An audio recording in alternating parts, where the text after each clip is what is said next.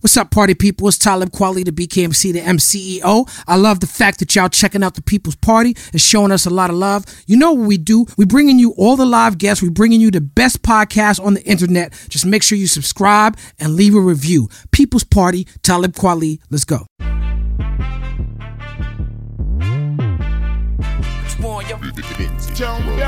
What we done started. Look at what we done started. This the People Party. Peace and love, party people. This is Talib Kweli, the MCEO, the BKMC. You are now in tune to another wonderful, fantastic episode of the People's Party, featuring myself and my lovely and talented co-host, Jasmin Leigh. Give it up for Jasmin Leigh. What's up, Jasmin? Hey, how you doing? What you drinking over there? I just have a little mimosa for the morning. I guess it's 5 o'clock p.m. somewhere. Somewhere, baby. Actually, it's brunch time, so it doesn't have to be Okay. Today we're going to have a good time, Jazz, because we have an actual Renaissance man in the house. A lot of people say they Renaissance men. A lot of people want to be that, but we have an actual living and breathing Renaissance man in the house. This man is a champion. He's won NBA titles with teams three different decades he's done this. 4 times, 3 different teams. He's been in every quadrant of the media, from the movies to stand-up to reality TV to sports TV. This man has quite the resume. Most of all, he's known as a person who is passionate about his causes. He's not scared to attach his name to things that he believes in. Ladies and gentlemen, People's Party welcomes John Salley. Woo! Yes. What up? I love the intro. You like it? I do. It's I well only deserved. got 5 minutes. Let's get this Let's over. knock it out. Gosh. Quickest People's Party ever. So, John, how you feeling, his man? own Man, my life is grand. Thank you for having me. It's been a minute since I've seen you. Yeah. I saw you earlier this year, but before I saw you earlier this year, I hadn't seen you for a long time. Yeah. Recently, I stay out of it. Yeah. You ever find like old video tapes, VHS tapes, and then you're like not sure what's on them? Yeah. Except for the ones that have like the, the little chalk X on it. Right. Then I know it's on that one. Right. Right. 1X or 3? Right. We'll talk about that later in the interview. We get to the Wilt Chamberlain section. Yeah. I I found literally, funny you say that. I was cleaning out what we would call a garage, but it's some other thing. We Man got cave. like 200 VHS. And I have Wow. a square television that plays VHS and DVD Oh, wow. Okay. because I won't let it go. I saw Big Daddy Kane had a 70s room on Instagram where he has like the old school 70s television, and he's got the wicker chair that like Huey was sitting in, and he's got the radiator, and he's got the rotary phone. Really? But I digress. I say that because I found some videotapes and I had them digitized so I could watch them. And one of them was fancy. your BET TV show. Oh my And I was on it. Yes. And that may have been the first time I'd ever performed on television, on late night television. 2000. Yeah, year 2000, Reflection Eternal dropped. And the funny shit is that whoever was doing the hosting, whoever's announcing the name, she said, next up we have Talib and Kweli and Hatet. But then you also were struggling with my name. Because I was new. Right. I had never been out. And I said I'm from Brooklyn. You're like, I'm from Brooklyn. And then Hatek, you said you from Cincinnati. He said, yeah. You said, why? Why do you still live in Cincinnati? Why are you living there? Yeah, why the hell you in Ohio? Yeah, you did. You said that to him. But you're from Brooklyn. I'm from Brooklyn, man. And this so crazy because I was thinking, okay, Talib Kweli. All right, get it. There's so many names. Do you remember this? Not only do I remember it, somebody's placed, I interviewed Shine. Okay. Oh, sure. And Shout out to Jamal. Yeah, man, I interviewed Shine and I watched the whole piece because I got him to talk about his who he was. And then I was realizing when I was doing interviews, when you interview a MC, a rapper, I'm going to say rapper because it's 2019. When you interview a rapper, sorry, dog, I no disrespect to your Hey, art. man, I'm not mad at it. I call it rap, hip hop, all of that. Right. So when you interview a rapper, they have designed their persona that they put out to the audience, and they got to stay in that groove. That's right. It's like an actor has a characterization. Right. A sense memory. You build a backstory, you got to stick to it. You got to stick to it. But it's the best thing. It's funny you say that. As a film actor, should never do television, my opinion. Because why would I pay? Eddie Murphy said it. Why would you pay to see me if you can see me for free? Jack Nicholson, Leonardo DiCaprio. Those guys don't do interviews. There's some people that say that we're in a golden age of television, though, and that the television that's happening now is better than the movies. Like the Netflix shows, like for Dolomite, they decided to release it in theaters, but originally it was just supposed to be on Netflix, I believe. And that was like a blockbuster budget. So I'm on this series right now, dropping it, called LA Finest with Gabrielle Union and Jessica Alba. It's on Spectrum 1. And I tell people that, they go, what Spectrum? Which is crazy because you always knew what the cable was. Now it's so many things to pull from that when you say Netflix or you say whether you're going to pay for parking, wait in line, get bad popcorn, get in a seat with somebody talking, or you're going to sit at home and enjoy your bathroom. If you have a privilege of having a nice TV with the sound and you could have the movie quality screens and all that, we didn't have that back then. You can scratch yourself. You can sit there naked. Be naked, smoke a joint. A joint. I mean, we from Brooklyn. We used to smoke in the theaters. You still do. Shut up. If you're cool. Oh, back in the day? That is out of control. Oh, yeah. Kenmore or Church Ave, Kings Plaza? Oh, we were smoking in them theaters. You went to Canarsie High School, I went to right? Canarsie High, and I used to get chased from Kings County. That's so funny. By the white boys or by the black dudes? Italians, Wait. right? The Kings Highway boys. Yes. I ain't even going to say the white guys. They were Italian guys. No, and that's what I remember. I said that we had who we have on there. I said when you're living in New York and you have problems with white people, it's Italians. It was Melanie. Yeah, we had Melanie Fiona on. Oh, yes. But Canarsie High School was my zone high school. And you went to South Shore? I didn't go to South Shore. I went to Brooklyn Tech, but I went to Roy H. Mann Junior High School. Oh, so you're not just smart in your rhyme. You're smart. I'm smart. I'm He's like, yeah. I'm the bare minimum of smart. Because my brother got into Bronx Science and Stuyvesant. Wow. He's now a So you let the family down. Yeah, I'm the black sheep. I'm the hip hop version of my brother.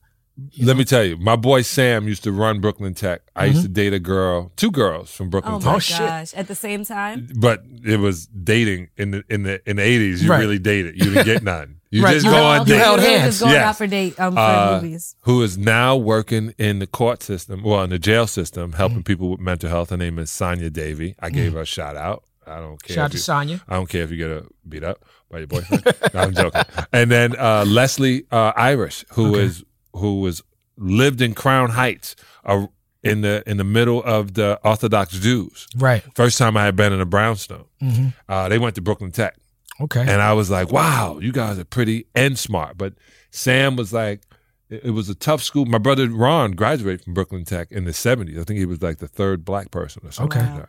Yeah, man. Tough school. Brooklyn Tech is where the Decepticons started. Yeah? Yeah. The gang, it took over the city in the 80s. What's the name of the gang? The Decepticons. That's just too hard to say. Like how? Nah, man, we was into Transformers. like that's We was too into much. Transformers early. So us from Brooklyn is like when Michael Bay started making his Transformers movies, we was like, that ain't gangster.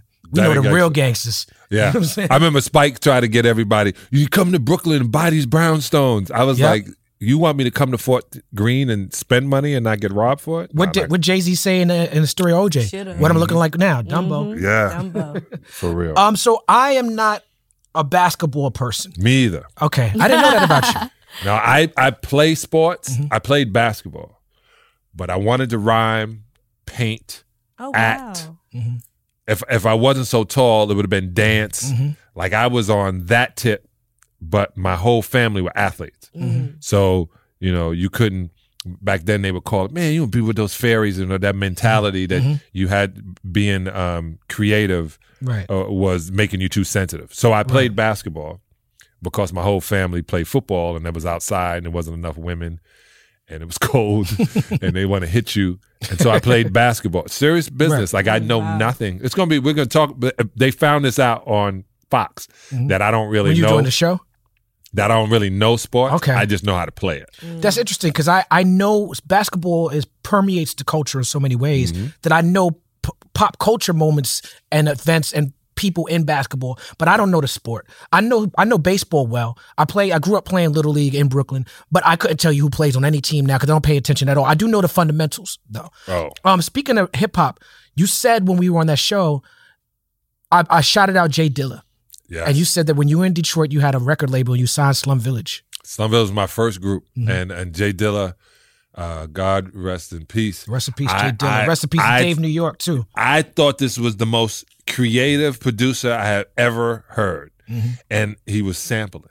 And I was like, I don't even know if people know if they can find the samples he was doing. And then I brought him to New York, and they didn't hear it.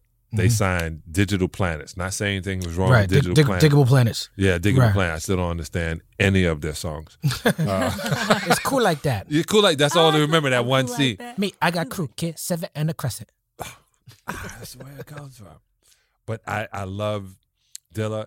My other favorite group, Black Star. Oh, thank you. I told you that. I got that. I went in on BET when I was on the show because they was advertising BET as Black Star Power. And I went on and I was like, look, y'all late. I love Little Brother. Yes. Their new album is fantastic. I was one of those cats. It was so funny. No, I'm going to give her a shout out, Melissa Ford. Yeah, shout out to Melissa Ford. Underground hip hop Real genius. hip hop head. Really? Yeah, absolutely. Oh, Carmen Electra too. Absolutely. I'm sitting around having conversations. She's a B girl. I didn't know that. I swear to God, I had no idea. Yeah. But yeah, I love underground hip hop. I love battle rap. My daughter went to Afro Punk. I didn't go because, I'm a recovering. Which one in New York? Yeah, I'm a recovering addict. Too many women. Too many women. Wait. I'm being nice to my wife now. Yeah, there's a lot of nice looking women at Afro Punk. What do you pay attention to any of the current battle rap scene? Yeah. Okay. Like A-Verb, Cassidy and A-Verb and all them dudes? A-Verb. Okay.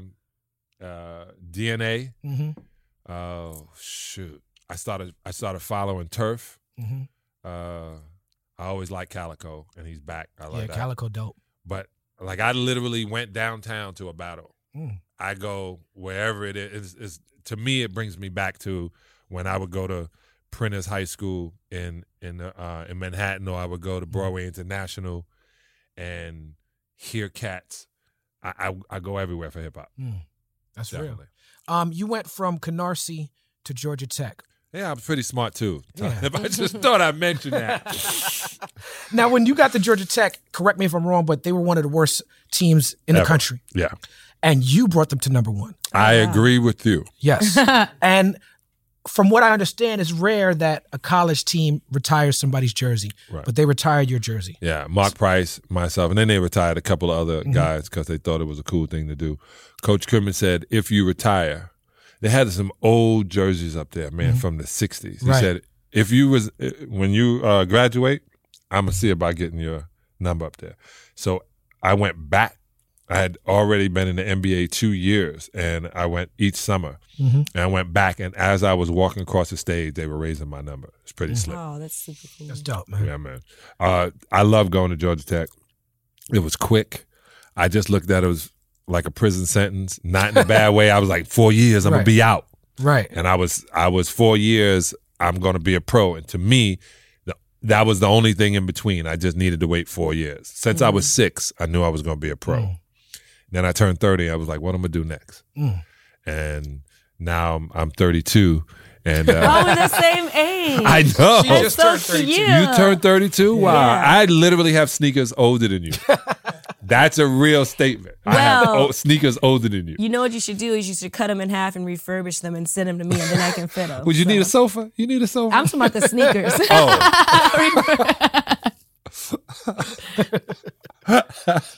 Put my shoes up. When you were in Detroit, y'all were called the Bad Boys. Yeah. Why? David Stern was the commissioner of the NBA, and the world started changing in the NBA. We became international, and people may have thought we were international. We were, but it became a thing that they were targeting the rest of the world. Right. You can't have insubordination. You can't talk back to the referee. You can't yell and scream and pout. So the league was changing. Yeah, in the Asian market. That's disrespectful. So it started changing, and two of my guys kept getting fines. And he was like, these guys are just like bad little boys. And so our documentary that NBA Entertainment did in 1988 was called Bad Boys. It had Isaiah on the cover. So that became our name. Okay. And Bill Lambert was like, you know what? We the Raiders of the NBA. So that's going to be our I mentality. get that reference. It's so funny that basketball players are always like the rebels, because in our high school, like the football players were the ones that were more listened to the rules, and the basketball players were the rebels. And my theory is just that when you're a basketball player, like, you can learn to just play on the streets. You don't have to really be in like, necessarily team sports to learn, whereas football, to learn the necessities, you really got to be on the field. Yeah. But basketball, you can just pick up a basketball and go out there and shoot on anything. And it's so funny you say that. You can shoot on anything. You don't even have to shoot it in a basket. Right. You know what I'm saying? Just to you can be creative. You can figure it out. It's a poor man's sport. It's a good. The difference why football players seem more regimented is there's 55 of them, and they it's like an army. In basketball, you have to find your individuality. And when I was on Detroit, I had Dennis Rodman as a teammate who found his individuality. And Absolutely. Everybody, we had a bunch of characters that wanted to win. And that was my favorite part of playing in the NBA. My favorite teammates, Brian Shaw, Glenn Rice, Willie Burton, it was guys on Miami, Ralph Lewis, Chuck Nevitt, also in Detroit. I like all my teammates. Right. I love everybody. No doubt. But Love is love. Yeah, I didn't realize how many people I had played against and with. But it's a different thing. So they call us that because the NBA's changed and it's international now. I don't want to say the wrong thing, but there's some teammates that you get thrown on the team with. It's like being in an office, working in a cubicle. You got to go to work. You got to work next to this dude. Yeah, everybody not said, like him. What was your favorite team? I said, I work for the NBA. So it was like being at IBM. Either I was in IBM in Minnesota, or IBM in Detroit, Chicago. You won big every team you went. When you I'm a winner. I'm a winner. You played to win. Yes. Right? When you were in Detroit in the Pistons and y'all were in the finals 3 years in a row. Yeah. Right? And then there was this narrative that developed when you played the Bulls that Michael Jordan hated everybody on the team. Loved everybody. That's a false narrative. Yeah, he hated Bill Laimbeer. Okay. He didn't like, no one liked Bill Laimbeer at the time. I just started liking the cat like a week ago. But MJ loved our competitive spirit. He liked that was a challenge. He liked that he had to get up for it. I get in a lot of trouble when I said he's not the greatest of all time. He was the greatest of the 90s. I say that just to piss most people off. I know. You know what I'm saying? I know. But I'm me. I'm not going to just totally agree. And I'm a Brooklyn cat. You always got that guy. He all right. That's in New York. My man's in them down the street. Yeah, he all right. I give him numbers, that kind of shit. But I also saw on YouTube, there's this thing where this guy sent me, once you punch your name in, anything that you've ever been on that's on YouTube pops up. And there's a video of him dunking on me. I literally, don't look it up. I just saw 8 people go on their computer. I literally saw that and then ran it back. I ran it back and was like, holy shit, he really did get me. So in my park in Canarsie in Bayview Project, if you got dunked on, you had to take your sneakers off and get out the park for a second. My brother at the end of it was like, you want to up them sneakers right quick? Like, shut up, go get the car. What's a story that you haven't shared with you and Michael Jordan, whether you're a teammate or opponent, where you just like are shaking your head like, oh my God? What's so tripped out is the best thing also about being an NBA ball player. There's only 12 of you guys. So the cliques are smaller, but the women are all the same, meaning we all fish in the same pool. And the competition is like West Side Story, like the Sharks and the Jets over a girl. It was the craziest thing. Those are the only stories you ever get to. When I got to, I think it was Minnesota, I went to a club and each of the top players had their own section with a velvet rope. Oh, wow. And there was girls in that section looking at the girls in this section, looking at the girls in that. And I walked in thinking, I am going to take as much as I possibly can and try not to get beat up before I make it back to the limo. And I literally was like, you want to go back to the hotel? Free liquor. You want to go back to the hotel? Free liquor. You want to go free liquor? You know what I'm saying? But as far as with MJ, he plays cards. Him, Scotty, Ron Harper, it's another difference with now. Dudes knew their worth and their value And they stayed out of, if they can stay out of the eye, they stayed out of the eye. They didn't want to be out at the club sitting there being stared at. Michael didn't do that. Now, I feel like you went a different direction and you were friends with the most famous black man on planet Earth. Yeah. Eddie Murphy, still friends with him, right? And is correct me if I'm wrong, but he inspired you to do stand-up? Yeah, man. Richard Pryor, my boy Mitch Hill, shout out to Mitch Hill all the way back. But Mitch Hill had the Richard Pryor album, and he had the turntable in his room, and we would go over there and listen to Richard close to the speaker and laugh into the pillow because you couldn't play it loud. Yeah. And I know every beat to Richard. You say beat like you know your stand-up, like it's a rhythm. It's a rhythm. That's why I love Dave Chappelle. I watch him come back around. Right, his rhythm is one of the greatest ever. Right, he takes you here, and you're like, whoa, and then he takes you here, and oh, that shit. Journey. And he brings you right back to this joke, and he makes you see things the way he saw them without you feeling he's just picking on it. Like, it's the best thing about comedy is you're making jest of reality. You're laughing at the real thing, even though you shouldn't laugh at that. You should laugh at everything. Keeps you alive longer, at least. Jasmine's a comedian. Oh yeah. Yes, Yeah. I do. Funny you say that. Get it? Oh. Don't worry. Boom. Don't worry. I'll teach a class later. Oh, it went over my head. We're talking with a lot of comedians on the show, and they all talk about that pain that the comedy comes from. Yeah.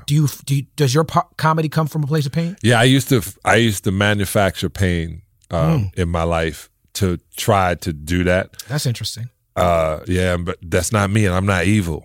And not saying that comedians are evil or wear weaves or nothing, but I'm. Oh my God, Devil this is woman. not weave. How many times did I say that? I know, or wigs. I said.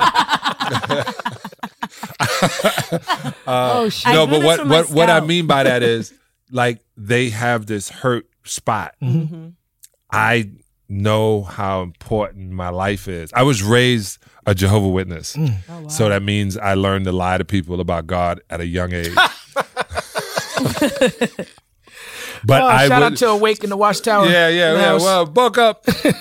But I literally would try to find the things to make you happy. And there's not that many happy comedians out there. So, and I would laugh. I would literally be on the road and everybody else would go in the strip joint or to the nightclub. And I was going to the comedy spot going, can I get 5 minutes? Yes, that's me. Yeah, it's like, and I wanted to do it. And it's harder than playing basketball. Oh, wow. Oh yeah, because people are just sitting there staring at you. You've waiting played for them. basketball in the NBA before? Yeah. Yeah, people. Duh. No, because you use your body and you train to use your body. But when you're on stage, you have to deal with energy. Are there any good lessons you got from Eddie? Yeah. Okay. Laugh. Eddie, one time I was around Eddie, he said something. He goes, "Oh, that's hilarious," and he would dissecting why it was hilarious. And I was like, "You're not just gonna laugh at it?" He goes, "I did. I thought it was funny. I thought that shit was funny, but now I want to know why it was funny and where it hit." And then I learned literally talk about what you know. Kevin Hart, don't talk, don't make no shit up. Talk about what you know. What you know is funny enough. And Right. And relatable. we do know Kevin Hart's life because even with his new special, Yeah. he talks about every year he grows and changes and shifts and bends in his life, and we know about it because if you're a fan of his specials. Yeah. You were in a Luther Vandross video. That's That was- quite an honor. I was, thank you. And, oh my God. And the deal is, they said, Luther wants you in the video. And I was like, doing what? And he was like, he had this scene where he's talking to this girl and like, you're like his boy. And I was like, who designed that video? Y'all will get the joke in a second. So I was like, okay, I'm good at being a beard. And so I would see it. Beard weave. Yeah. And I thought it was great. Daphne Duplay was in it. Garcelle was in it. It was dope. And I loved it. I was in an LL Cool J video too. Word? And I asked him to edit me out. Why? We shot it in right next to the jungle at a pool. And I got there and I realized I shouldn't be in this video. Like, I'm too old to be in this video. Do you I think I remember was what song like it was? 36. It was because I literally when we shot and then I was supposed to be a lifeguard, and I'm pointing at these bad kids jumping in the pool, and then they came down and said we're gonna change the camera, and I was in my car and already home. So that scene got cut out. But the Luther thing, man, Ron put me in. He was like, I want you to do this. And he's one of my favorite people. Mm-hmm. So, and I love and I know Luther. And so I couldn't wait to be in it. Yeah, it was his comeback album. It was pretty slick. Rest in peace to Luther. Yes, man. Was it a strange era back then for Black celebrities because you felt like you had to be be accepted by white people to really be famous? And how would you compare celebrity in the 80s and 90s to now in the 2000s? Okay. We have this thing. I couldn't wait for this question. I'm serious. I overslept for this interview. The situation that you just mentioned had to be accepted by white folks. I realized is why I changed everything I did, is that everything in the world that is hot, African Americans have made it hot. Oh, yeah. That's absolutely true. There's not a thing that you can't touch. Look how big Obama was. Mm-hmm. And his hands were tied. Mm-hmm. And when we do it, it's different. Music, you go to Africa now, they're rhyming like y'all. Mm-hmm. They on that beat. They may have their beats, but their cadence and the words and what the pictures they're painting. Mm-hmm. Sports, everything. So I realized if we were accepted by ourselves, my mother was born in 1923. She said integration destroyed the Black community. Mm-hmm. And she said we keep having this thing where white folks are the barometer. They're the pole. Mm-hmm. They're the temperature. And if you don't do that, white people love Black things. Black people mm-hmm. love white things. They think that's better. Mm-hmm. Man, don't act your color. Mm-hmm. Don't embarrass me in front of these white folks. This whole thing that don't embarrass me in front of this. Don't put me in this situation. I just was me. Black people like me. White people like me. Mostly white women, but. I want to speak more on that. The whole integration destroyed the Black community because this is a very popular sentiment amongst people, not just your mother, but people our age mm-hmm. are saying that, and people younger than us are saying mm-hmm. that. And I'm not hearing when your mother says that or when you repeat it that you're pro-segregation. No, because I think that's very important to note because there's nuances to that conversation. That's what the People's Party is here for. Oh yeah, it's very possible and maybe even very necessary for us to acknowledge that when integration happened, trying to have Black people in white spaces where we're already looked at as less than, it becomes harder to compete. We're adding a new level of competition. And then we have white teachers come into our neighborhoods who don't care about our children, who are teaching our kids. We have, it's the idea that what Dr. King said, we're integrating into a burning house. Right. But it's very possible to say that and also say, you know what, I'm not saying that white people and Black people should live separate, but we have to understand that it's possible to be pro-Black, have Black businesses, have an understanding for Black culture, celebrate our diversity, celebrate our history, celebrate our business, mm-hmm. and without being anti-white. Right. So I said I'm pro-Black. I'm not anti-white. Right. And go ahead. What were you about to say, Jack? I was just gonna add on to that because when they did integrate, we had our own banks, we had our own businesses, and all of that. Like we wanted to just only be accepted by white people, and it's always talked about. Oh, you want a seat at their table, and it's like now the narrative is changing. It's like build your own table. Like if Oscars are so white, then why do we care about the Oscars? We make the Oscars so big because that's what you're putting emphasis on. If you don't want to have to worry about an award show where they're not awarding Black talent, then make our own award show. Even that, they do award Black, and I remember that when they were talking that in Hollywood. But Hollywood has always, because you see it. I saw a billboard going downtown.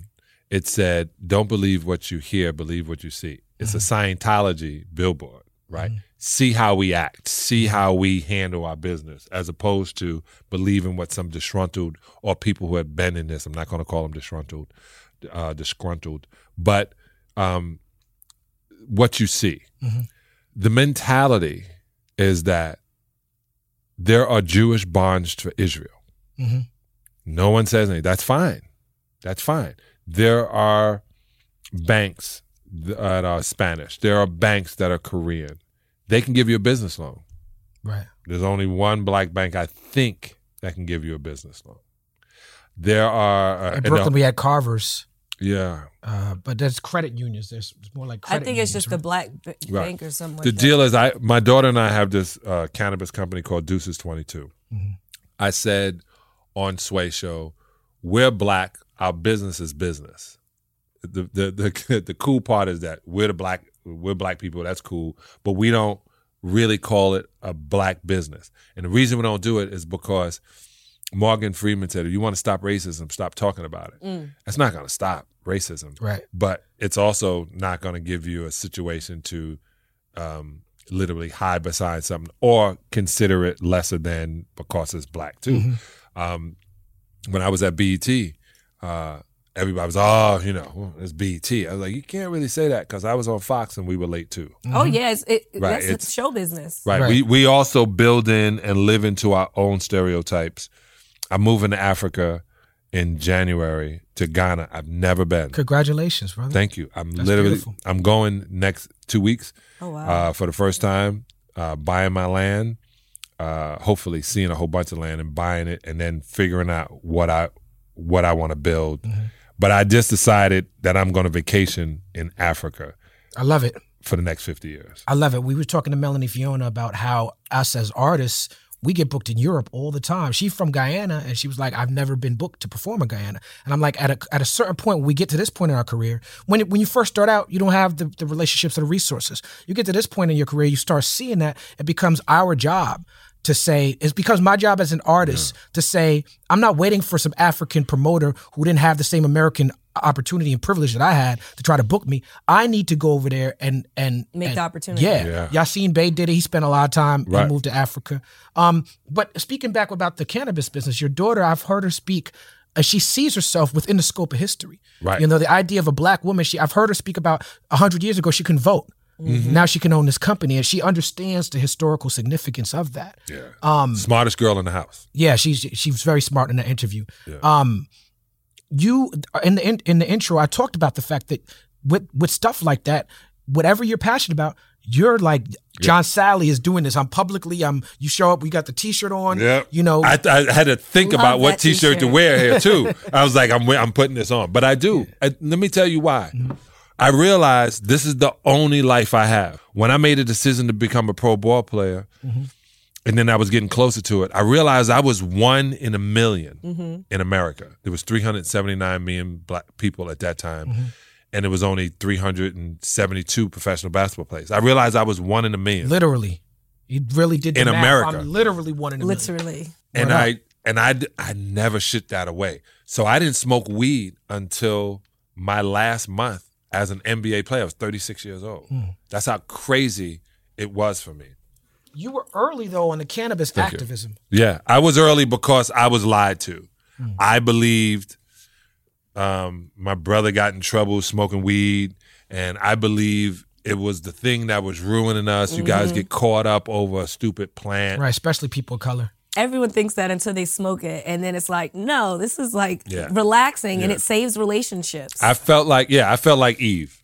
I literally felt like, oh, I now know why you don't want me to eat the apple. I can see everything. Right. But I also realized time is fleeting.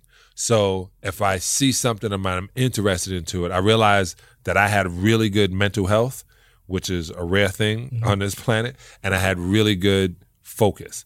So I mentally can see it, and then I was able to focus and go on it. And I have to do it, because if I don't do it, then the next kid behind me doesn't know he can. I like the fact that you are able to acknowledge that it's a black business, but that's not like the marketing plan. Like, it's not like, check out our black business. But I think it's important for us to know the story of you and your daughter, and that it is a black business because of what you just said, because so many of us, led the way in terms of legalization. We're on the other side of Prohibition era.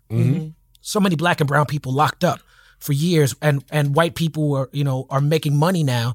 And you're someone who has the resources and relationships to say, hey, I'm going to bring a black family into this. Right.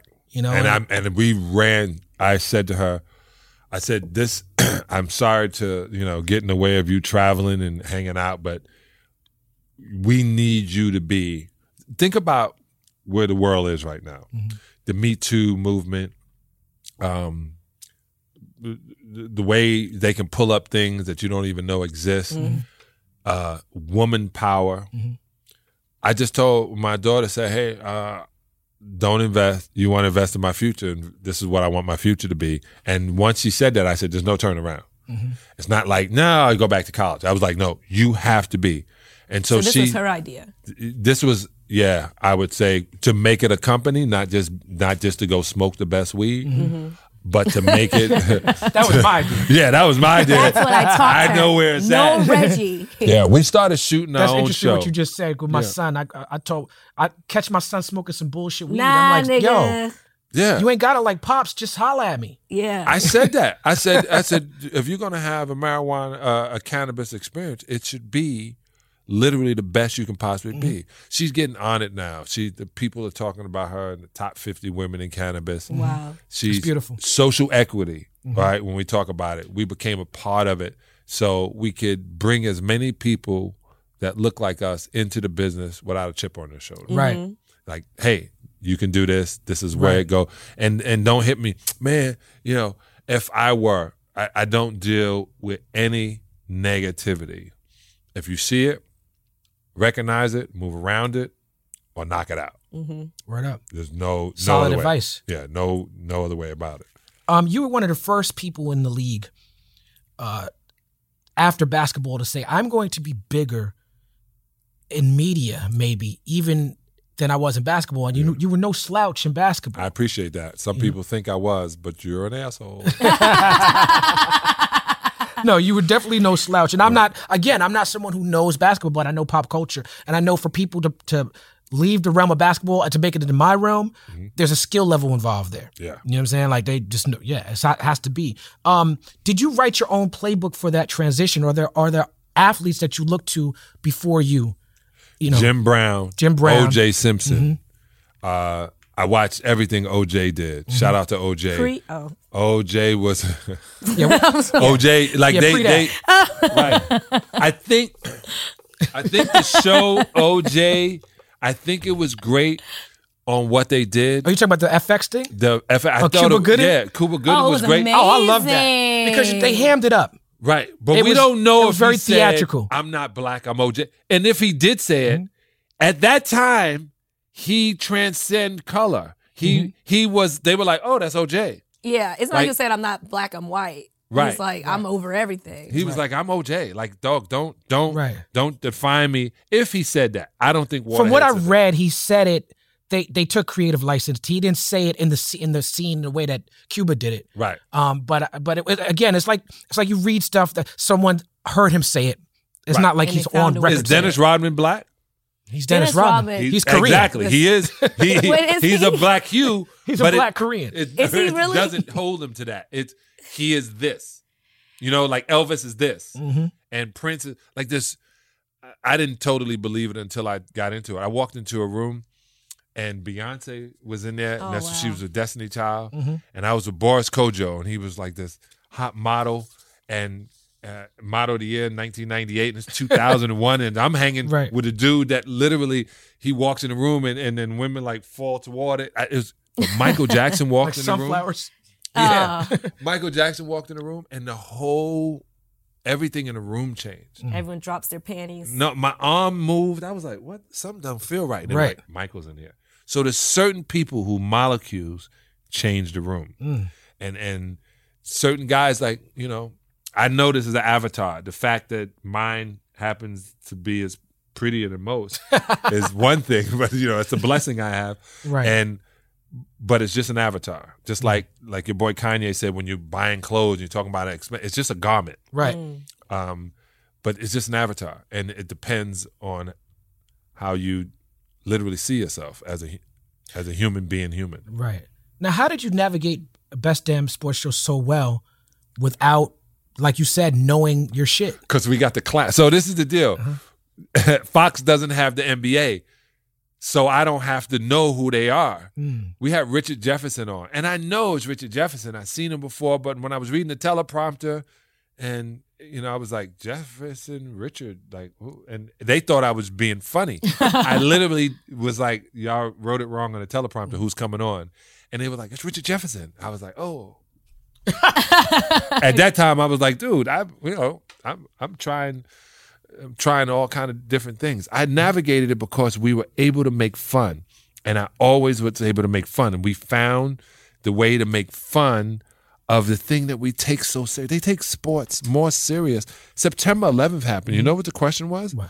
When they're going to play baseball? Yeah, are we going to pick back up the football game? It's amazing to me as someone. I have a great respect for sports, and I played baseball and soccer, coming up, growing up, and I understand what sports gives to people. Right. I understand the reward and the feeling, and it's good. It's good for development and strength, and teamwork is great and everything.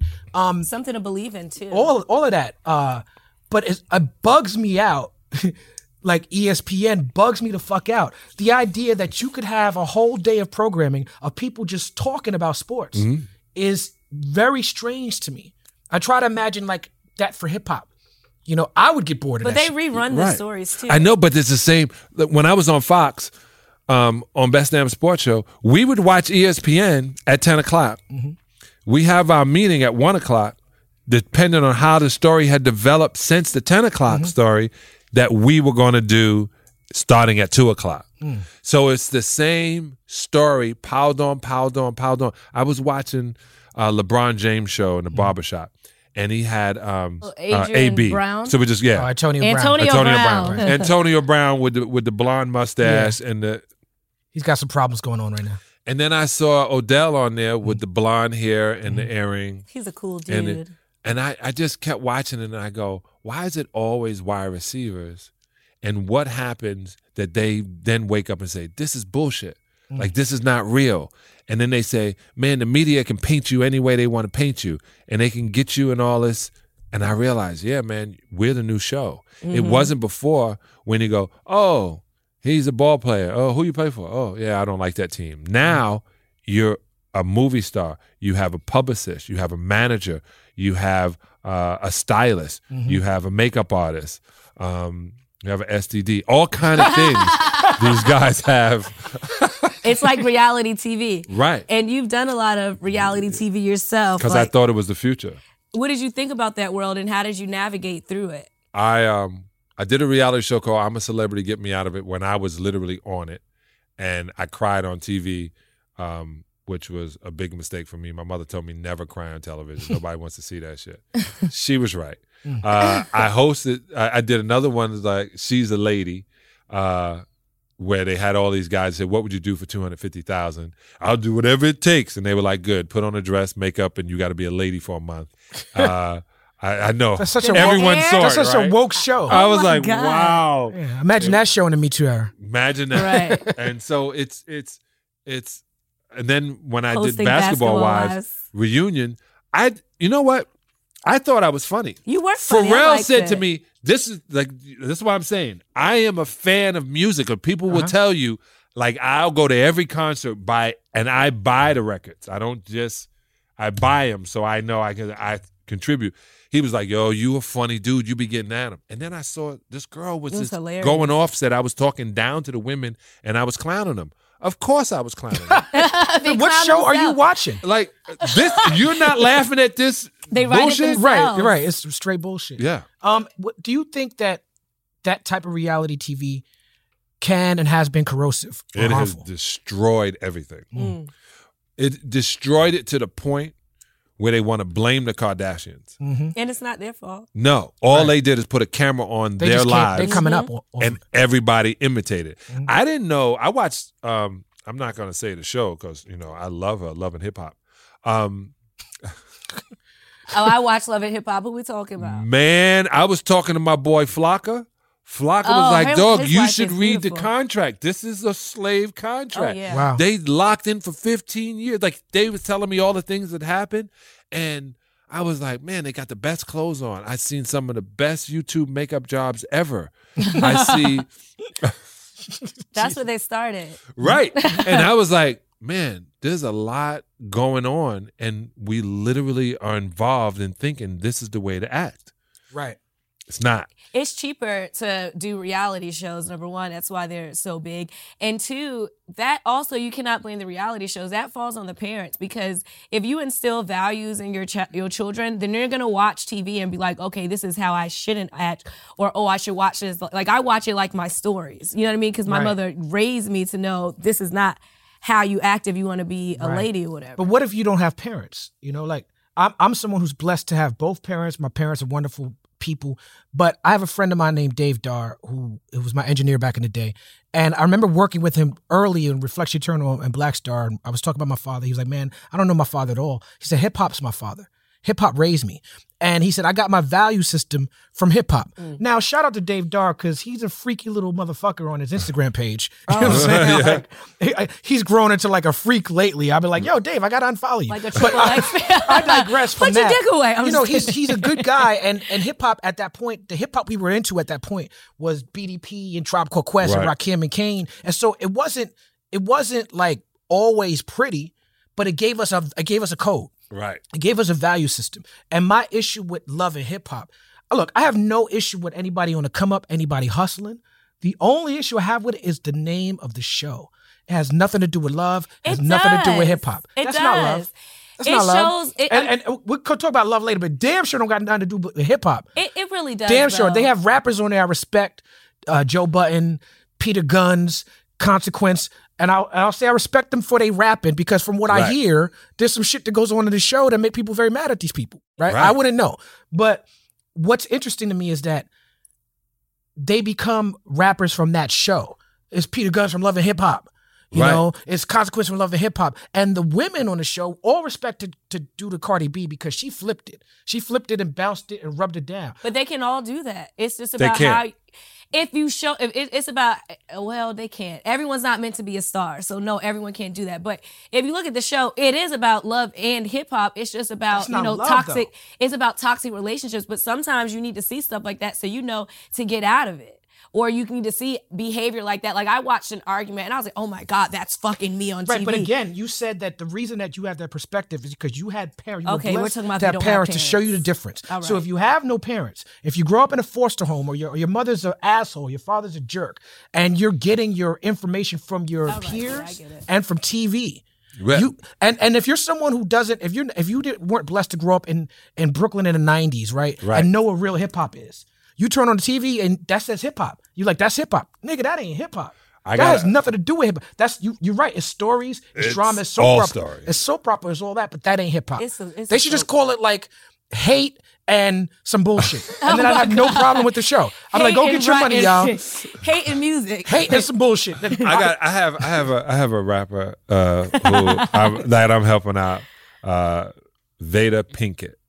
What? Pen. She's dope. You gotta check out her Instagram. Oh, cool. And literally, I'll do things like I sent her just yesterday.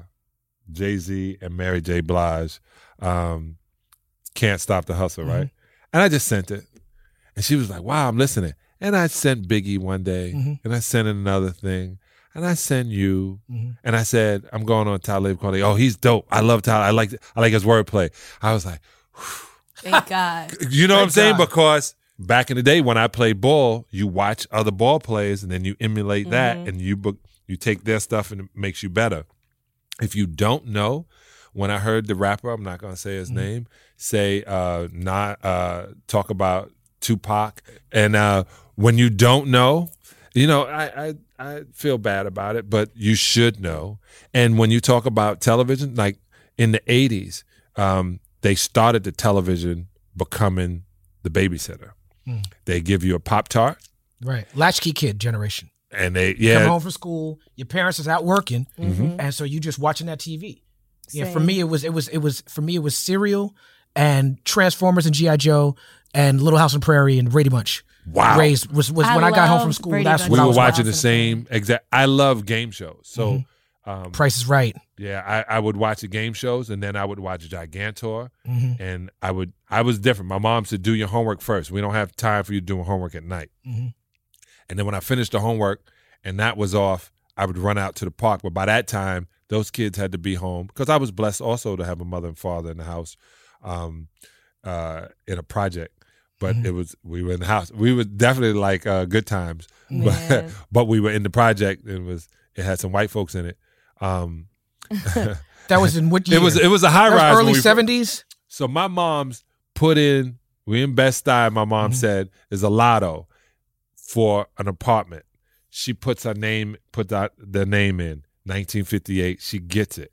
It's the second black family in all of Canarsie. So it's Italian Jewish neighborhood. Harvey Weinstein. Yeah. Oh man. Yeah. And my brother Ron, by the time I was born, had beat up everybody that thought of saying the word Right. nigga. That's the And- scene in Goodfellas, the last scene when he's looking up and he's being chased by the helicopters. Right. That's that neighborhood. Yeah, Yeah. that's pretty slick. Yeah. But keep going. Right. So you get into this, we were blessed to get into that, and I had them to work it. But a lot of cats, they don't have food. They don't have, or they don't know what food is. They don't know what food is because you can quickly make it. They don't have any guidance except what was Mr. Drummond. Right. It was a good thing if you were going to Facts be of- rich. No, that's you from, understand what I'm The saying? world don't move Right. to They can the talk what they beat want to of say the about Bill strokes. Cosby, but Bill Cosby had Oh, been that was my talking father for sure. way before the Cosby Show. He was Yeah. Himself. himself. Yeah. The all of the things, Fat Albert and the Cosby Kids. Yeah. Those. It's just we just had so much more. So much more happens now. So many more things for them to grab to. Like they try to get me to take my daughter's cell phone and computer at 11 o'clock at night. My wife is crazy. My mom. That was my mom's rule too. Senior year. Well, that's the craziest thing in the world. It's like you're not stopping anything. Right. You're not going to You stop. can only properly prepare them for what they're about to run into when they leave your Right. home. My daughter Tyler said when she got to her friends and the mom was playing clean records of hip hop, she was like, "You have destroyed it." And I told her that. I said, "Don't paint the art. You buy the art, and that's the art. Don't paint the art. If those are the words they use, those are the words they use. If I was you, I wouldn't use them in church in front of your teacher Right. See, It's context. I because they're agree going with to that. call me." I only got the edited version. I'm still learning out real words to records to this day because it's like Sometimes the edited version is better creatively, though. Every once in a while, I'll give you an example. Old Dirty Bastard, Brooklyn Zoo. Yeah. For that record to get on the radio, Old Dirty Bastard and Wu-Tang at that point was super punk rock. Right. Like that shit was so grimy. They was in a video, the first Protect Your Neck video, they had real guns and swords. Where you get swords from? You know what I'm saying? Like, and for real. And they had the little ticker at the bottom because it was Yeah. VHS at the bottom of the video. And Ralph McDaniels talking about, they said, keep that shit in there. You know what I'm saying? But what's interesting about the Brooklyn Zoo record is RZA had to be so creative. He cursed so much on that record that RZA was using the sword sounds. You know what I'm saying? Right. And the kung fu movies. And because he had to use kung fu sounds and the sword sounds to replace all Dirty's cussing, to me, it made the record more sonically vibrant and interesting. Okay, but let me tell you where it doesn't. I love Schoolboy Q. Right. And in the song, it says, sucker, sucker, sucker, or something. Right. Right? It says, when you hear it on the radio here, zigga, zigga, zigga, zigga. Right. And I said, did that just say zigga, zigga, zigga, zigga? Not sucker, nigga, nigga, something? It said Right. zigga, zigga, zigga, zigga. And I said, did they really say that? And I was like, well, I guess it's a better thing. I get offended when I hear curse words on the radio. I'm just like, who approved this? You have good parents. Your name is Clarence. they You were come very from real good parents. Listen, and I thought I was so good, but I still got kicked out. So, you know. You got kicked out. My daughter said I kicked her out too. No, my mom kicked me out. And parents always say your children said that you got kicked out, but you probably did. Yeah, well, no, I gave her an apartment and a car and told her she didn't have to pay rent. Oh, that wasn't kicked out. Right. That's kicked in. That's what I said. I was like, I yo. kicked you in. I kicked you into another spot. You Nah. gave me an apartment. You didn't let me stay in the house. I was like, chick, I want the apartment. You need to take her. Listen, my mom took my key, threw it across the parking lot. No, she took my key, threw my phone across the parking lot and said, don't come back. That's a kick out. I met her mom. Her mom is a wonderful Oh, she's woman. beautifully sweet now. You deserved it. You deserved it. Yeah, I did. People do not do anything just because they don't like you. Oh, that's true. I saw the James Brown movie. It was just hard time. You were talking about food earlier, and how people don't know what food is, really. No.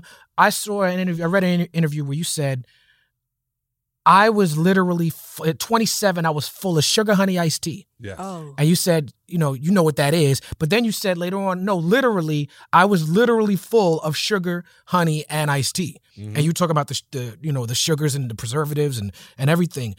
You were now known as a vegan advocate. Right. Matter of fact, I was telling you upstairs, my good friend and my assistant Donna Jagoda is a fan of yours. Smart lady. Yeah, she's a fan of your vegan activism, and she put me in tune with it. And you, like, for years have been going to Congress. Yeah. You convinced Michelle Obama to be a vegan. I tried, man. I tried to even get up in the house. They had an organic farm. I was going to play basketball with Obama. I was going to block a shot. I was going to block a shot. Yeah, you be blocking And a lot get a of shots. video? You know what I want to do? I wanted to block a shot and give him a cut above the eye. Oh, so he my had God. to. He'd be like, Sally did that. That would be Right. in history. The bad boys. Yeah. But this is what happened, It man. can still happen. I said, people are full of some horrible intestinal toxins, right? We are full of shit. And my back was hurting. I had adult acne. It was 1991, and this lady named Dr. Jewel Pookrum, I got my first colonic. That means I hydrated my intestines. And when I hydrated my intestines and all of the sugar, honey, and iced tea came out, some horrible intestinal toxins, I literally changed. It's like I woke up. Because this is your mind and this is your brain, and I literally cleaned my mind. I cleaned my mind, and I started realizing everything Dick Gregory was saying, everything Dr. Sebi was saying. My deal is I don't say it like them. Those are black men from the 40s and 30s. So their way of talking, Dick Gregory did it best with comedy and interest and kept it on the grassroots. Dr. Sebi sometimes would make you feel bad about not knowing something. When I was on the radio here, he called me and said, "You don't know anything about detox. You need to have me on the show and talk about it." I said, "What day?" And what day? Yeah, Come like, on. what day, bro? I'm I'm ready. begging you to come on the Right. show because I wanted people to know it. People of color don't realize every disease that we know, we get the worst of. Breast cancer with women, if a black woman say, "Oh, I got breast cancer," it's stage 4. Black men, "Oh, I got prostate cancer," it's stage 4. It's for some reason it stays in our body, and then all of a sudden said we can't take it anymore. So when I talk about food as our medicine, medicine our food. Like just now, I came here, I got involved, and now I don't work for anybody. I only work for myself. Okay. So I found a company called SP2 Life. This is not an infomercial. It's not. It's not. It's literally the best, most nutritional, dense food on the planet. And I literally pop it in water and drink it. And I kept thinking, why did I not know about this? Well, we did. It's called Spirella, Corella. But they dehydrate it and they put it in a powder and they go, "This is good for you." And then I remember LeBron was playing in his first championship and he went up and he got cramps and he was on the ground, he slid and everybody thought he hurt his leg, but he just had cramps. The worst thing you can do to a professional athlete is dehydrate him. Right. So the worst thing you can do to a superfood is dehydrate it. The powders. So I found people who literally grow it, harvest it, freeze it, cryotherapy. They freeze it, and then when you pop it in, it's back to life. I've been on it for like 90 days now, and I literally called the guy and was like, "How do I buy into this company?" So you're not eating real food anymore. It's so funny. I don't really eat in the morning. I drink that, and you can't have caffeine 2 hours before taking a supplement, which I didn't know either because your body won't absorb it. And I thought caffeine out of yerba mate that's naturally is good. It is, but I found out how food works. So from 11 to 2, I eat a lot. You said you put turmeric on everything. Yeah, man. It I helps put to digest it. turmeric, guana banana, soursop, which is soursop, moringa, none of the things that we knew to put here. And I figured out why we have bad health in America and why we only have 400 million people. And why there's 1.2 billion here, 1.3 billion here, why is because they want us to live and die. They want us to live and die. People have extended It's like their life. Thomas Edison's light bulb. Yeah. People used to die at 47 in America. I didn't know that. Yeah. Like the life, you didn't make it to 65. And then life expectancy changed in the 40s, in the 50s with penicillin. Right. So now people are living longer. Right, but they're living longer based on drugs. Right. And yeah. Bullshit. And they're putting it inside you. And so I literally decided I'm going to eat what I'm supposed to eat, drink what I drink distilled water. People say you shouldn't drink distilled water. And I realized I drink distilled water because it cleans everything else. I drink more than I eat. And when I'm hungry, it's fruits, vegetables, seeds, nuts. Foods, vegetables, seeds, nuts. So you don't eat to enjoy food then? Yeah, I love vegan food. This is why I'm happy I was on the show. As a vegan, you wake up. And what I mean by that is you're conscious, right? But most people are unconscious or unaware or they don't want to see it. So imagine the same thought you have about the murder and torture and enslavement of animals is the same thought that white folks used to have about slavery. They used to consider us they consider us lesser than them and domain, and you're just my piece of meat. That's a highly evolved way of thinking that a lot of people have problems coming around to, and including myself. I like to consider myself a pretty, intelligent, compassionate person, and I try not to be harmful to animals in any way. But I also understand people, particularly marginalized people, who are in survival mode, not sort of being able to get that piece why? of it. Because Why are we in survival mode? Well, that goes back to root causes. Yeah. So that's we're talking about poverty. We're talking about all of those things. We can go back. But I know that because of those root causes, that it's harder to get people to understand who are focused on living as human beings, that we have to focus on, for the sake of living as better human beings, living better as human beings, we also have to focus on making sure animals and not just animals, but the environment, the oceans, all this stuff. And so this is when I said they were a lot of people asleep, and then when they become vegan, they kind of wake up because you realize everything that you thought was good was only good for the people selling it. Right? So when you I give you an example. I love the way my mother was a caterer, so she was a kosher caterer on top of that. So I love all kind of foods, and the thing that I missed was pastrami. Oh my God, I love pastrami. Right, I missed pastrami, but then I realized I just missed pepper. Right, you can just season it right. Right, and there's a seasoning, and I'm not gonna lie, some of that shit is cardboard with barbecue sauce. Not pastrami. And I don't like it either. Right, but why I went cook. Right, but why I went to vegan is because that just tells you shouldn't eat dead animals. But then I go into literally almost being raw and eating just the stuff that you can grow and grab. I was talking to this 800-pound gorilla, and I was like, where'd you get your protein being a raw foodist? So when you think an 800-pound gorilla is a raw foodist and they got all of those muscles, why would I eat something dead? Like, it's like Radio Raheem. If you got dead D batteries, it ain't going to make your box boom. You need D batteries. But to her point, it's, because people, we've grown up to like things. Like, I've read that you love cheese, and that was the hardest thing to give up. Yeah. I also love cheese. I have not given up cheese, but I will say, and you could tell me if this is true, I feel like vegan cheese is having a moment and starting to come into its own. Yeah, so I was with a company, I'm not going to say their name because they didn't pay me properly, but I went to another company and we were able to go to 365, which is Whole Foods, and make their vegan cheese. So it's the vegan cheese I'm involved in. But then these two brothers, one used to be, I think, the bass player for Mariah Carey, Ian. He makes a cheese called Misha, and it's off the chain, but it's made with nuts, and my nieces can't have any kind of nut. But there's another one out of Brooklyn called Nomu. I've had that one. When I tell you, there's a place in Brooklyn called Slick. Oh my God, it's a vegan cheese. I literally didn't want to leave the pizzeria. I met another brother in Atlanta called Plant-Based Pizzeria. I literally thought, oh my God, I'm back at Ray's Pizza on 6th Avenue. This is how bad it was. I'm walking down 6th Avenue coming from West 4th Street.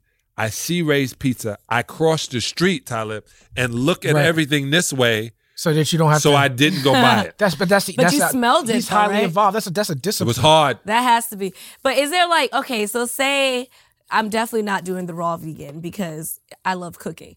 But like say for someone that wants to go, not fully into the veganism, but just wants to eat like, maybe 75% better to where they can still have meat once a day. Okay, so you can have meat all the time. You can have the meat of a avocado. You can have the meat of a... That's not meat, baby. But it's funny that she says that because I remember being You mean dead flesh? I need dead flesh sometimes. I remember being in school, and the point that you were making about the person who profits off of it is who is, that's the.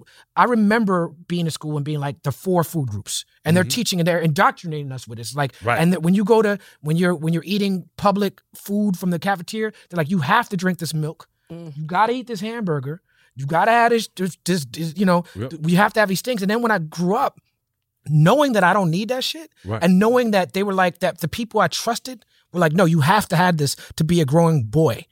Milk, it does a body good. The pork industry, And the guy beef who wrote industry, that- and how they got mad. Remember the beef industry got mad at Oprah? Oh, didn't they get mad at Oprah? They showed Oprah how powerful they were. They said, oh, we're going to sue you, and you have to come to court here. She had to move her whole show and realize we don't care that we're going to lose this. We're making a statement that you're not as powerful as you think you need. And it's so cool because Oprah's going around now on health and wellness, talking about Weight Watchers, and people in her crew are vegans. Is it the meat industry that's going around telling people that the Beyond Meat burger is filled with all of these calories Impossible and stuff Burger. like that? The Impossible Burger? Because Beyond Meat is who I'm explain the Oh, difference. I love the Beyond Meat. 'Cause people don't understand it the tastes Beyond- slightly different. Beyond Meat, it has everything that you really would need: lipids, fats, amino acids, and texture is what you're looking for. The Impossible Burger, bleeds. and we don't have any GMOs or no pesticides, herbicides. The difference with the others are they use GMO vegetables, which is just as bad as eating the bad vegetables yourself. Right. So, And what but about the coconut oil? Because I've heard that's not good for you. Right. So coconut oil that has been cooked, now MCT oil that is extracted is good. Now, I tell you this, if you want olive oil, eat the olives. If you want coconut oil, eat the coconut. Right? You need the fiber because your body can then say, oh, I know what to do with this. I know what to do. Your body can only do one thing at a time. So if you give it decaying carcass, the stuff you like to put. What's King Caucus? Decaying carcass. Oh, the decaying And caucus. cows. Dead flesh. If you like, I'm like, I don't eat right, that. if you like bovine asshole, then this is That's I mean, I'm oxtail, so sorry. good. But if you like all of that, it's really you like sugar, because if you liked it, you would eat it raw, and if you didn't, you would cook it. You wouldn't put any seasoning on it, and then you'd be in Massachusetts. But seasoning is not like, they don't come from meat. I mean, no, from, but that's what you like. You like to see. You like But the no, flavor. because even when you like tofu, for instance, people are like, oh, you can make tofu taste like Who said that? anything. Everyone says it. Who? My mom said it. She was She a kicked maid. you out the house. What does she know? You are, oh my God, John I Salley. like. You are so right. I don't like much tofu dishes. I like breakfast scrambled tofu. No. Right. I'm moving, and it's so funny. The tempeh. There's a lot of things that we were pushed in, and the new food scientists are coming up with it. But Dr. Africa would say, if you want this, just Dr. eat Africa? Yeah. Or African Holistic Health? Yeah. Okay. That kid is. Yeah. He's my new Dr. Sabi, Dick Gregory. Right. I used to sell that book back in the day. Wow. Dr. Sabi, he was very influential and inspirational to Nipsey Hussle. Right. And Nipsey, in turn, inspired you. Right. Now, is it true that you are attempting to maybe open a strip mall in Compton? Yeah. It's 546 West Compton Boulevard, Planet Health. Okay. Oh. A vegan restaurant. Well, it's funny. On the wall, and because of this interview, I'm going to have to figure out how I'm going to get you on the wall, Talib. Okay. But they had literally, we got every one of the people who we know in pop culture on the wall. NWA, the Williams sisters, Nipsey, Game, Kendrick. We put that for them now. And we sell stuff made downtown. That sounds like the right people on the wall for Compton, though. for Compton. Yeah. And it's right next to Dr. Goss, which is New Body, which has been there since 1972. He's really, that's where I got my herbs. I started with him in 1999. It's two stores down from it. But I found this open lot that was connected to it. And they were like, you can take this lot and make it a parking lot. And I was like, nah.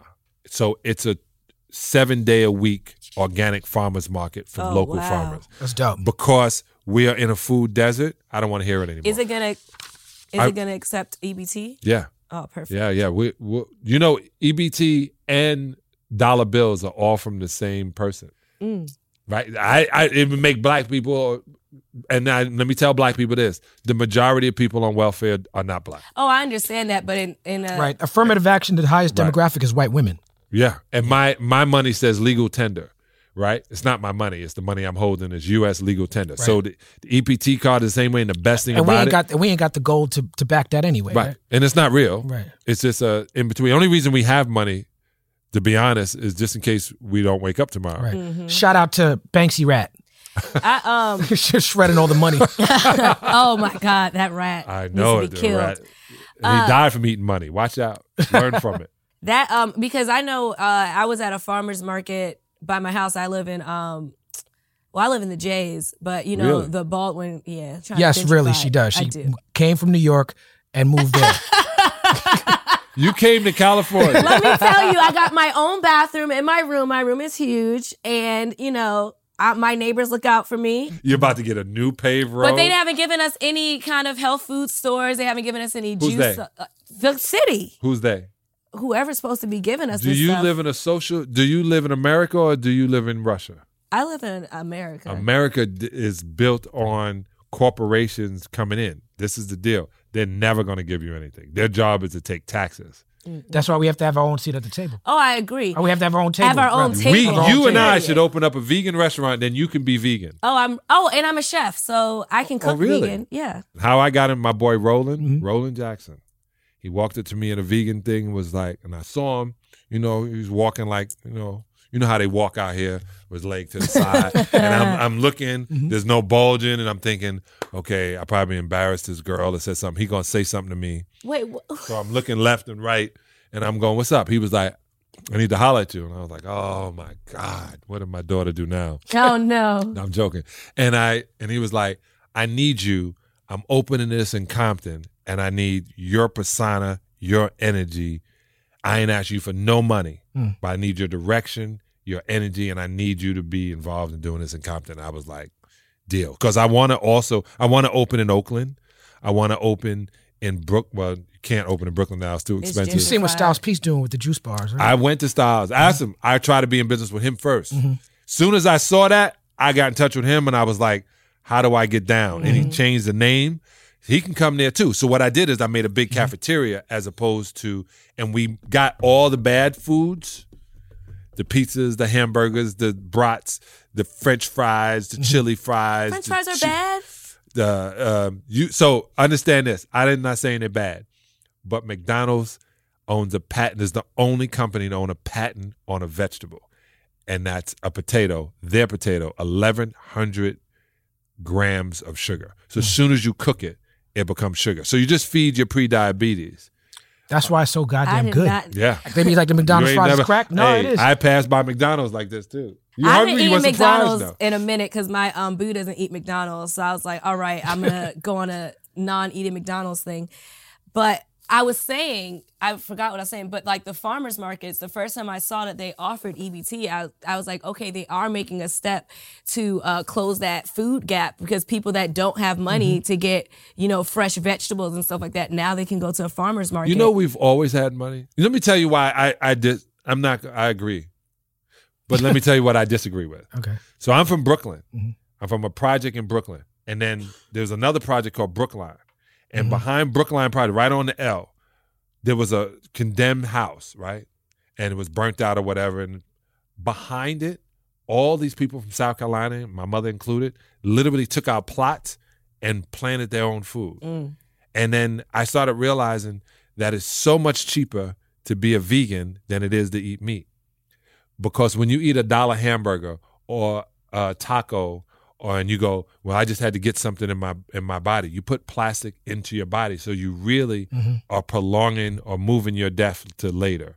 So it's cheaper to have something that gives you substance than to put something in your body that's going to predate your cancer. And that's exactly why we need healthy fast food. Is why we need to go But that's Planet what Health Compton. That's why we need the information, because it's about what you don't know. You're paying for what you don't know. Right. People don't know that. And that's what Styles P is focused on. But yeah, shout out to Styles P, man. And shout out to all that good work you're doing on that front. It's very important for our people. Did you like the locks when they first came out? Absolutely. So why did no one understand how dope they were? I think they did. I think, I was listening to there's a Pusha T record where he talks about himself in the third person. And one of the bars, he says, I grew up on that crew from Yonkers. And for when Pusha T says, well, I grew up on that crew from Yonkers, everybody who know hip hop know he talking about the Locks. Right. You know what I'm saying? Like when the Locks went against Bad Boy, the streets had the Locks back. Now, so I didn't understand that either. Like I understood that Bad Boy had Craig Mack and it was great, but that was only to bring out Biggie and then not work with Craig Mack. Craig Mack. I remember in 92 or 93, Puffy was at the New Music Seminar. He had the Big Mac. Right, and it was like the Big Mac. Speaking of McDonald's, it was the McDonald's Big Mac styrofoam. Remember the styrofoam joint? And you opened it up, and it's a bun. And when you open up the bun, it's a cassette tape. One side was Flavor in Your Ear, and the other side was Juicy, or maybe some other Biggie song. I don't remember which one it was. But Flavor in Your Ear was out before Biggie. Right, 5 months. Biggie had the song on the Who's the Man soundtrack, The Party and Bullshit. But there was no Juicy. And so Flavor in Your Ear hit, and then Juicy hit. When Juicy hit, Biggie took it. Remember how big Craig Mack was? Right. For a couple months. Biggie took over, but then they came with the Flavor in Your Ear remix. That extended Craig Mack for a little bit, But after that, that's when Bad Boy exploded. So then you get, Black Rob and the Locks, and then they're doing records with DMX, and it's this whole New York thing. And then Jadakiss and them, the mixtapes was popping because Jadakiss and them start battling Beanie Siegel and them. So now you listening to Absolute and all these mixtape DJs, and what Beanie's gonna say about Jadakiss? Is Styles P gonna jump in? But then Bad Boy Biggie passed away, and they made those records. We'll always love Big Papa. That was a huge blow to that crew.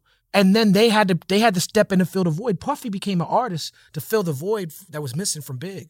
But it was Jadakiss and Sheik and Styles and them that was writing those lyrics for Puff at the time. Right. I loved them. When I tell you that, can tell me I wasn't a part of Bad Boy. Kanye said, "Yo, man, it's hard." What he said, trying to break the Locks. Yeah, I'm telling you, I was like, man, no one's hearing this. No one's hearing. But you want to just a little bit for you. Diddy had come, and they had introduced me. Tonya Savant had introduced me to Diddy, and. I was going to invest in Bad Boys. He was a bad boy. I played for the Bad Boy. Heavy D was my best. Shout out to Rest in peace to Heavy that was one of my mom's favorite artists. thing. No doubt. And I was and I had made the little logo, and I was wearing the posters. I just was ready to quit basketball and be like a music mogul. I was going to be my man Kaiser before Kaiser. I just talked to Kaiser the other day. I love you, Kaiser. Why don't you drop an album? You keep talking about you wanted to get music. My daughter's an artist and all this. I don't have the balls. I realized that when I swear to God, that's why I'm so enamored by what you do. I don't have the balls to be that kind of artist. And I realize you got to realize when you're good at something. And I got lyrics. I can rap. I can rap to girls. I know different cadence. And when I would do it nothing. But when I realized, imitating Timmy Hall from the Bronx. I had gone up to watch him, and I have a photographic memory. So every word he said, I wrote down. I went back to my project and was rhyming it. I was the best in my project. But you can't do everything. You can't be the NBA getting the chip, the vegan activist. You rap leave, about leave that. Me something, bro. Leave me something. But I don't understand how y'all remember all the words. For kids. How about talk about the vegan wine real quick? Okay, so I had a wine called the Vegan Vine wine. And the reason I had it is because it was the largest label with the word vegan on it, and they line it up so when you went by it, it was my way of being an advocate, because definitely no steak eaters who drink wine was buying it. And I didn't know. I did a thing that's called I had no idea. The making of wine, when you crush the grapes, it's called the fining, and it comes down in the liquid are little particles. So they would throw something on top of it as they stirred it, which would make all of those particles, I think it's congregate, into one area and then they scoop that out. They use casein, which is milk, isinglass, which is the bellies of Don't say pig. sturgeons. Or Yeah, I had no idea. A lot of people don't have any idea. Wait. That It doesn't have pork in it, I'm right? thinking that wine is vegan because you think it's just great. Not all of them. Seven different vineyards still make it that way, but you're supposed to use clay, bentonite clay, and that is how they normally made it. So when I found that out, I was like, wow, this is pretty cool that you use egg whites and all this stuff, and you don't have to. So we didn't. We were a sustainable vineyard, which means we didn't bring anything from outside into the vineyard. It's up in Saint Martin. I'm working with Isaiah Thomas on his champagne now, which is also vegan. Okay. So that was pretty slick. And it was a way of me getting in because it's easy. If I get you drunk, then you might want to taste some of the nasty. Comedian in him. Right. Gives you You some. drink You're minimum. like, this is great wine. And you say, hey, taste this. Oh, this is good. Crackers and cheese. Oh, this is some great cheese. And it's not real cheese. I get you. That's my one day of getting you to wake up. It's just about, sometimes I need a steak, man. Just You sometimes. said you had a boo. Right. You need some iron? I'm going Tube to eat steaks that. smothered in underwear. Wait, what? Don't worry. You'll get that joke later when That you was hear back. nasty. You were in Bad Boys 1 and 2. I made it a great movie. No, yeah. Are you in Bad Boy 3? No, because I got this new show, LA's Finest, with Gabrielle and Jessica, which is also produced by Jerry Buckheimer. I got that check. Nobody but Will and Martin are in the new one. Okay. Whole new Gemini situation. Man, just a shout out. I thought when you said Jefferson, I was going to the other side because I'm doing something with my guy over Verizon in augmented reality. And you could literally, they did it with Brad Pitt and Benjamin Button. People don't realize it. Yeah. But then Will took this to a different level. Yeah, what Will's doing with his Instagram post is just crazy. He's a Libra, man. It's just like. Now, he's a guy that literally, I've been around him since we were 16, 17. Wow. I would say next to Nipsey, Will Smith is my motivation. The fact that he said, and I said this to my wife, I've been married for like 26 years. Well, she's been married 26 years. I'm just trying it out. Congratulations. Yeah, I'm just trying it out. It's okay. She's there all the time. I don't know what that's about. But being happy. No one else should make you happy. It's your job to make you happy. If you feel it's somebody else's job to make you happy, you're selfish. That's a bar right there. Yeah, they said that they were talking about relationships, like that, how they last, because it's like you have to make you happy. You can't rely on your partner. That's the thing. Most people miss relationships in America in the sort of Puritan tradition of marriage is ownership. Ownership. Yeah, I own you. I own your time. I own your energy, and we have to move away from that. That's destroying people. Who gives this woman away? Right. Remember, I had all of that, and my wife said, but then they talk about fidelity. And I was like, yeah, I love fidelity. It was a great speaker. See, what this is called is high five. All right? I got a high five system. Which I still have. Shout out to Don Cheadle. That's his line for Boogie Nights. It's so crazy because Will Smith has Uncle Phil was like the father that everyone looked up to, whatever. And now it's like Will Smith is like everyone's father. Or I don't even think I think he surpassed the Uncle Will. I think he's just like either father or bae. Well, Unc is like the OG shit. He's Zaddy. Yeah. Is that what it is? He's either Zaddy or bae. I don't like to say Zaddy. It's just. Mm-hmm. I've heard you speak positively about the moves that Jaden is making too. With the water and the vegan food trucks. Yeah, man. It was, and he did it because it needed to be done, and I was with Omar. So funny. Omar, who's been with them forever, was literally eating at a vegan restaurant. I stopped to get some food in, and he was like, yo, we want to talk to you about a couple of other things, the cannabis things you're doing, because I'm going to give you all the information because, I took all the arrows. But I was getting into water as well, and this huge idea and this huge breakthrough. They were like, well, we want you to do this. Well, I said, nah, I'm going to give this to Jaden because he literally was doing it before anybody else really thought what to do. And the crazy thing is, what was that movie, The Big Short? Yeah. They asked the guy, they go, what's the next big thing? He was like, water. And I listen to movies because they tell us what's coming. Right. Oh, yeah. Shout out to Mos Def. 20 years ago, he made New World Water. Put that on his album. Mos Def was rapping about water shortage on the planet when most people was rapping about their big chain. Yeah. Yeah, he was early with that. You were also in one of my favorite movies of all time, Oh. Black Dynamite. Oh my God. I love that movie. Was that as fun as it looked to do? This was a trip when Michael was explaining it, and I got there and they were dressing us, and I looked at Brian McKnight and I said, "Oh, that scene right there." And I said, "I want to look like." You ever notice back in the day too? You see how well manicured your beard is. Back in the day, shout out to JC the barber. Yeah, back in the day, their mustache was like Michael Jordan's. Right. It was just everywhere. It was like 70s they didn't have the porn products. pussy. Yeah, exactly. I love that too. They didn't have the God, products. I love hair. I just have to part it. Anyway, It's one of my jokes, actually. so true. We colonized the pussy. Yes. But Part when the I was Red doing Sea. it and we were going through it, Arsenio was, everybody was funny. I just talked to Tommy Davidson too doing the show. You got to have Chris him. Spencer's in that movie too, right? Shout out to Chris Everybody. Spencer, Yeah. Tommy Davidson. Oh my God. It was, and you can make your own stuff. So me and Brian McKnight, because I'm in acting class every Wednesday. You know what I'm saying? Well, not now, but because I travel on Wednesday. But I was in acting class every Wednesday because I was serious about the craft, right? Right. And the cool thing is it was therapy to me because I wasn't John Salley in acting class. I didn't have to be John Spider Salley. Don't you know who I think I am? I was whatever the character was. And they focused, Ivana Chubbuck kept saying it, be the character. Me, Meth, and Red had the same acting teacher.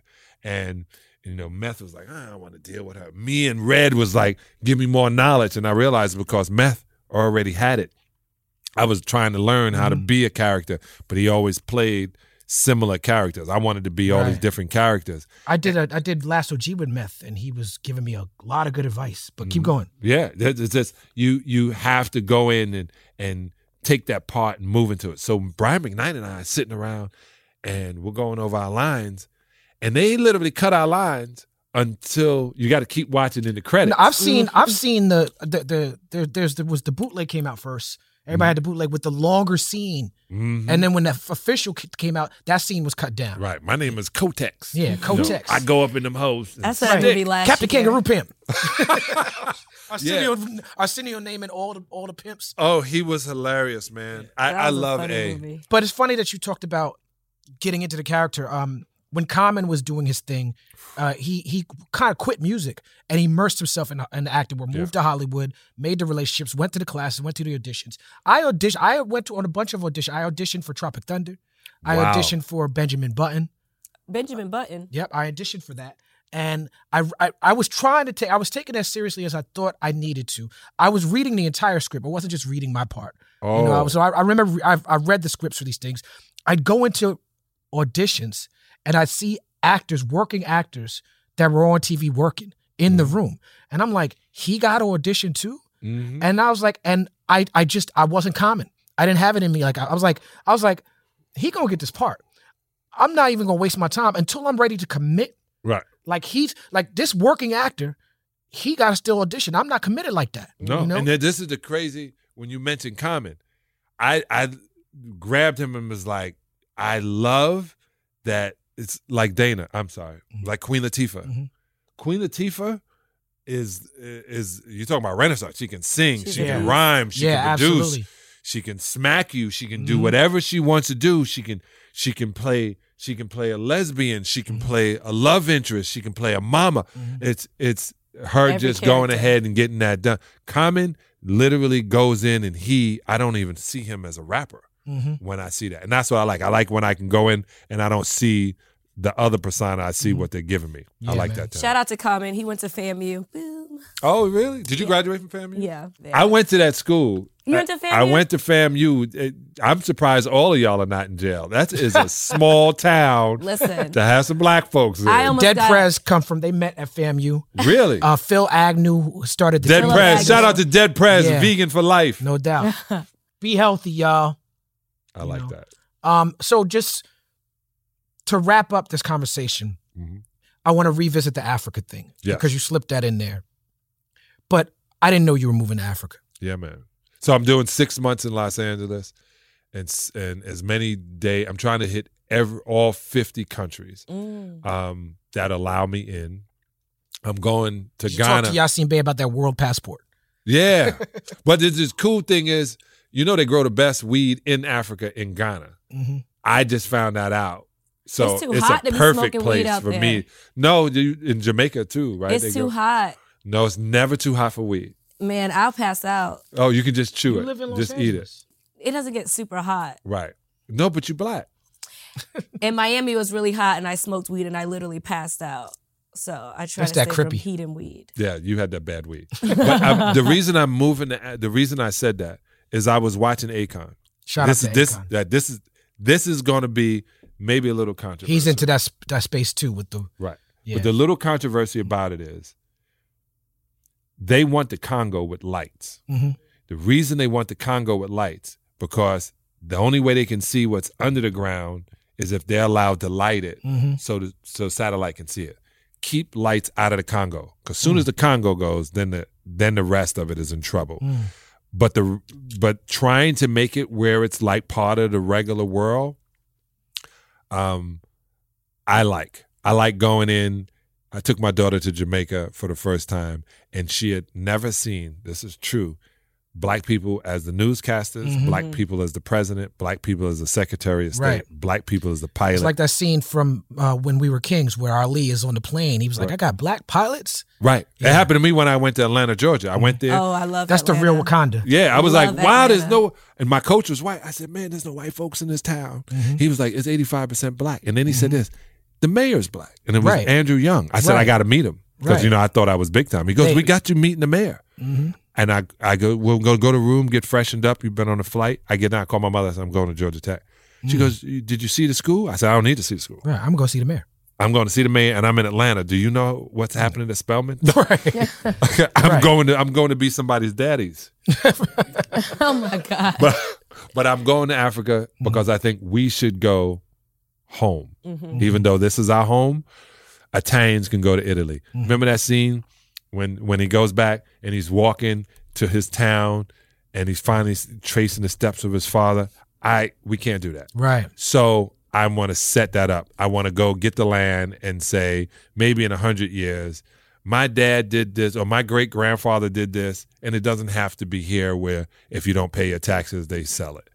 It'd be back there with real roots and real homegrown weed. I'm bringing seeds. Oh my gosh.